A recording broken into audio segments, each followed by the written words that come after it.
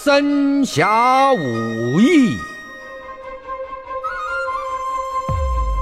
听书，换个角度认识经典。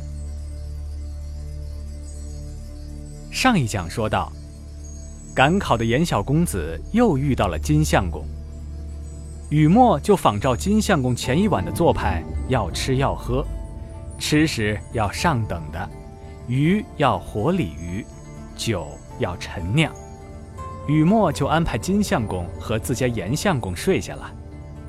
第二天让店家销账，本来想让金相公付钱，结果又被绕进去了，还是严家小公子当了行李把钱付了。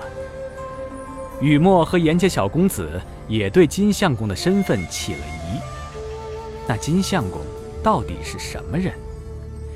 金相公是蓄意跟着严家小公子，还是无意遇见？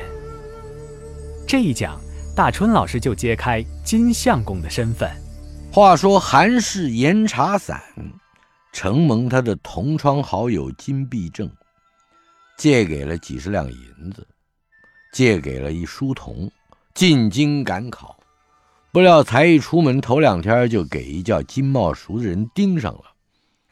不但盯上，每天还撺掇着他付饭费，付这宿费。2天之内把银子都花完了。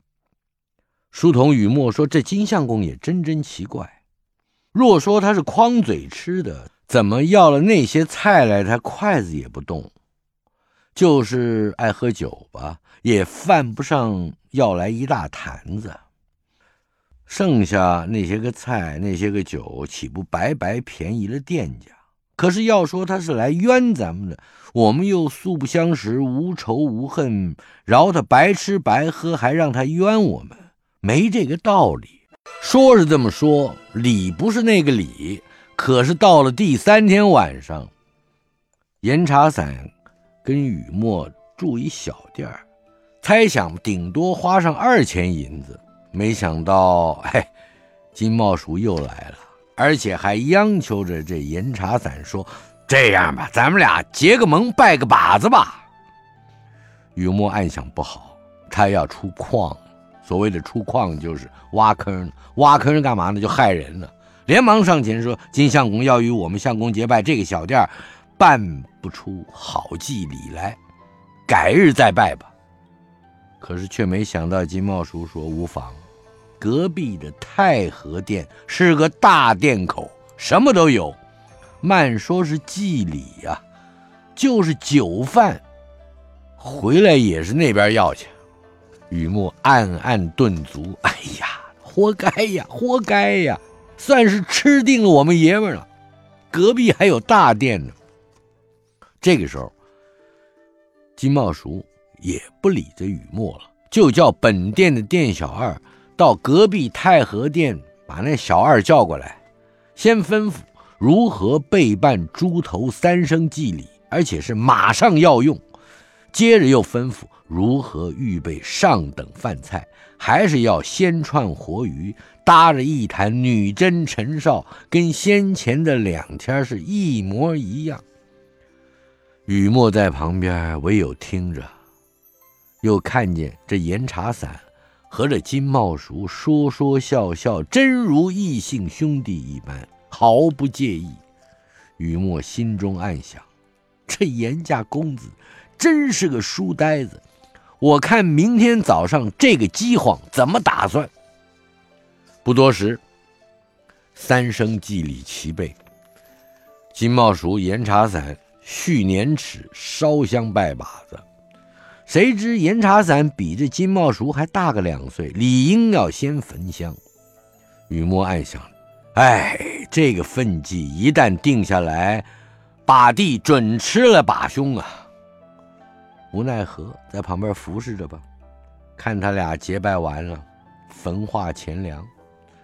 便是严茶散在上手坐下，金茂熟在下边相陪，你称仁兄，我道贤弟，更觉亲热。可是雨墨在旁边听着，那真是好不耐烦呐。不多时，酒也到了，菜也来了，无非还是同前2天一样的光景。这个时候雨墨也不多话了，就等他们2个人吃完。雨墨自己在外边盘膝坐下，心想，吃也是如此，不吃也是如此，且自乐一会儿是一会儿吧。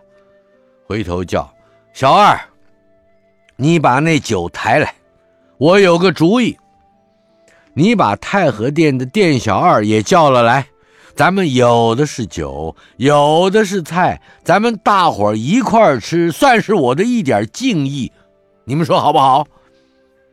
小店的店小二一听这乐不可支，打从开店以来没见到过，连忙把隔壁店里的店小二也叫了来，2个人就在旁边服侍着雨墨，一边跟着吃，一面跟着喝。雨墨呢，倒觉得畅快，吃喝罢了，仍旧是进来等着，一处灯来也就睡了。话说到了第2天早上起来，当然了，还是跟先前一样，严茶伞先醒过来出来洗脸。雨墨悄悄地说，相公，昨天晚上不该同那金相公结义呀。你知道他家乡在哪儿吗？你知道他是个做什么的吗？倘若他要是个篾骗，相公您的名头不就坏了吗？篾骗是个特殊的名词，一个竹字头，底下一个1、2、3、4的4，再底下一个甲乙丙丁戊的戊，多那么一点儿，也就是束手的束，这个字叫篾。篾骗呢，就是竹片子、竹篾子。为什么叫人篾骗呢？大概的意思就是说，您看那竹篓子，必须先用竹梗子搭一空架子，外边呢再敷上了那竹皮。所谓的篾片就是那竹皮遮掩的空架子。换言之，形容人是篾片，就是形容他不过就是个空心的架子。相公，他要是个篾片，您的名头不就坏了吗？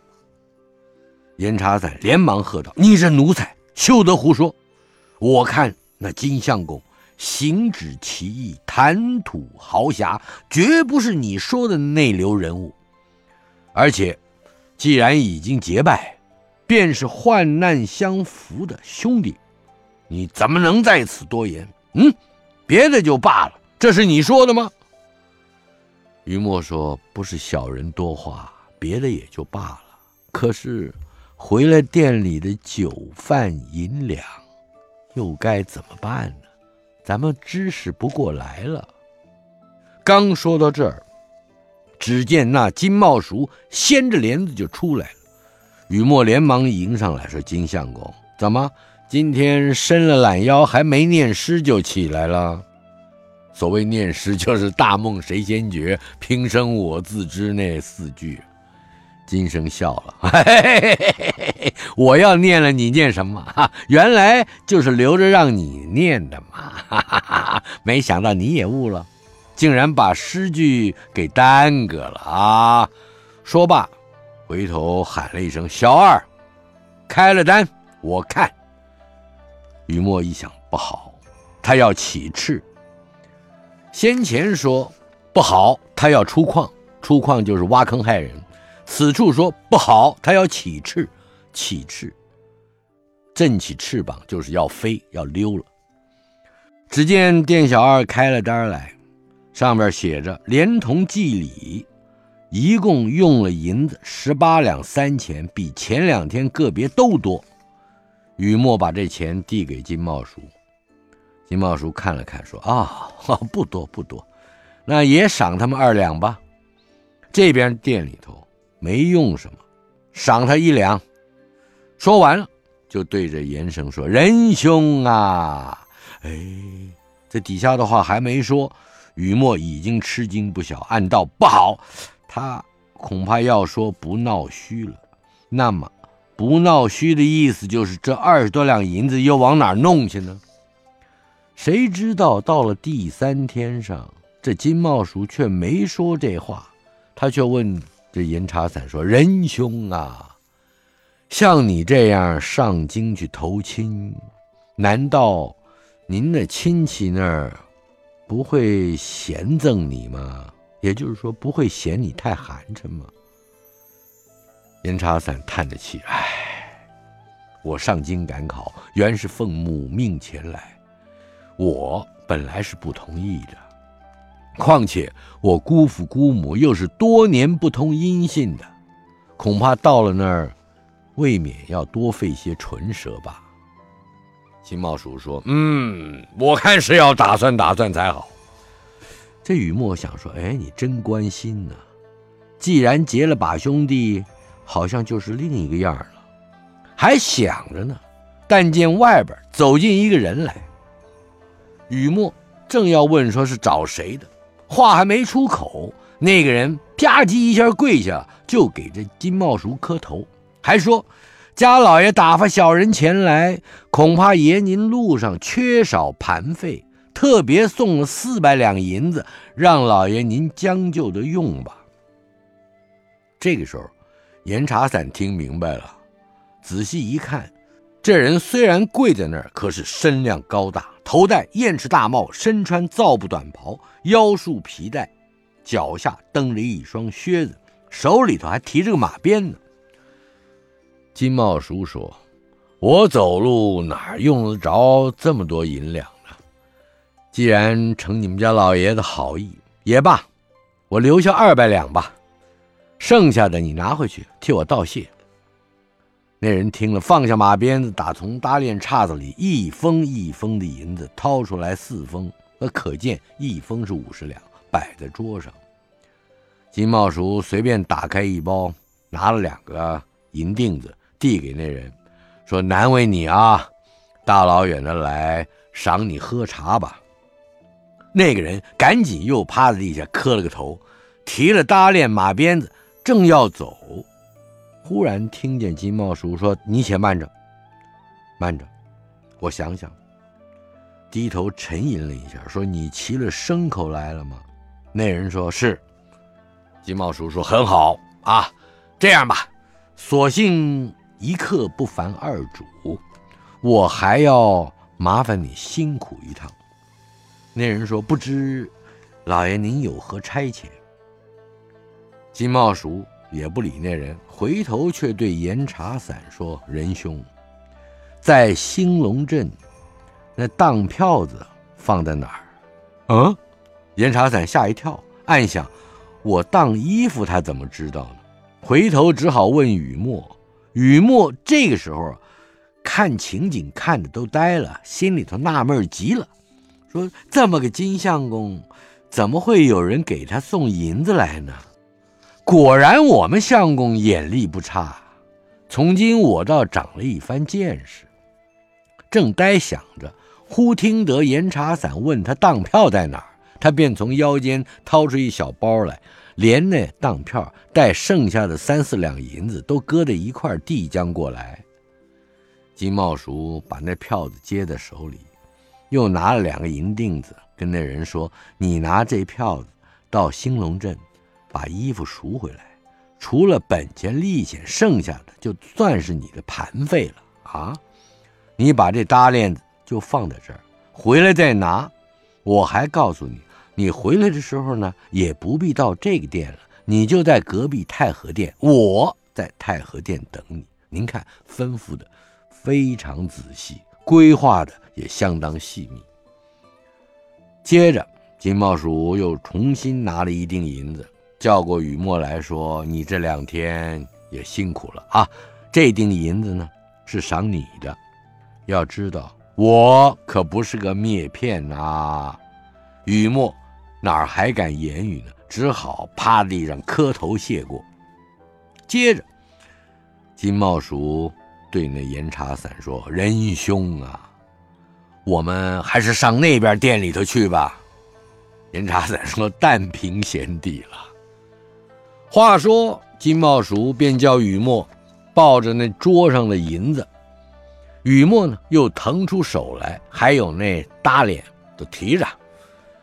金茂叔在旁边说：“你还拿那个？你不傻了吗？你拿得动吗？你叫这店小二拿着，跟咱们送过去。你都聪明啊，怎么这时候又笨了呢？”说的雨墨也笑了，便叫那店小二拿着搭裢，主仆三人一同出了小店，来到隔壁的太和店。可真正宽阔。雨墨也不消说，径奔上房而来，先把抱着的银子放在桌上，又接过来店小二拿的搭裢。这个时候，严茶伞和金茂叔在营门两边椅子上坐了。店小二呢，殷殷勤勤沏过茶来，金茂叔便给出主意了，得给你买马，还有呢，制上一套簇新的衣服靴帽。银子你不用担心，由我来出。这严茶伞也不谦让。到了晚间，先前受金茂叔嘱咐的那人到兴隆镇上把这当票给赎了，这个时候也回来了，提了搭裢走了。说起这一天的晚饭，吃饭也好，饮酒也好，也就不像先前2日那样，至于是捡了可吃的药来，吃剩的呢，不过刚刚够雨墨吃的。再过一天，这200两银子除了赏钱、买马、赎当、制衣服，而且呢还汇了饭账，一共花去8、9、10两，还剩下100多两呢。这钱金茂叔都交给了严茶伞。严茶伞本来不肯要的，金茂叔说：“仁兄，你只管拿去，我路上自然会有相知应付我的盘费，我是不用银子的，所以呢，还是我先走，咱们就都下再会了吧。”说完执手告别，踏啦啦踏啦啦吸了他那双破鞋出店去了。严茶伞倒是觉得依恋不舍，眼巴巴的目送出店。这个时候，雨墨倒是精神百倍，装束行囊，把银两收藏严密了，只将剩下的4两有余带在腰间，让店小二把行李搭在马上，扣背停当，请相公登马。阔绰起来了。雨墨接着又把雨衣包了，小小包袱背在肩头，以防天气不测。严茶伞呢，也给他雇了一头驴，沿路盘脚。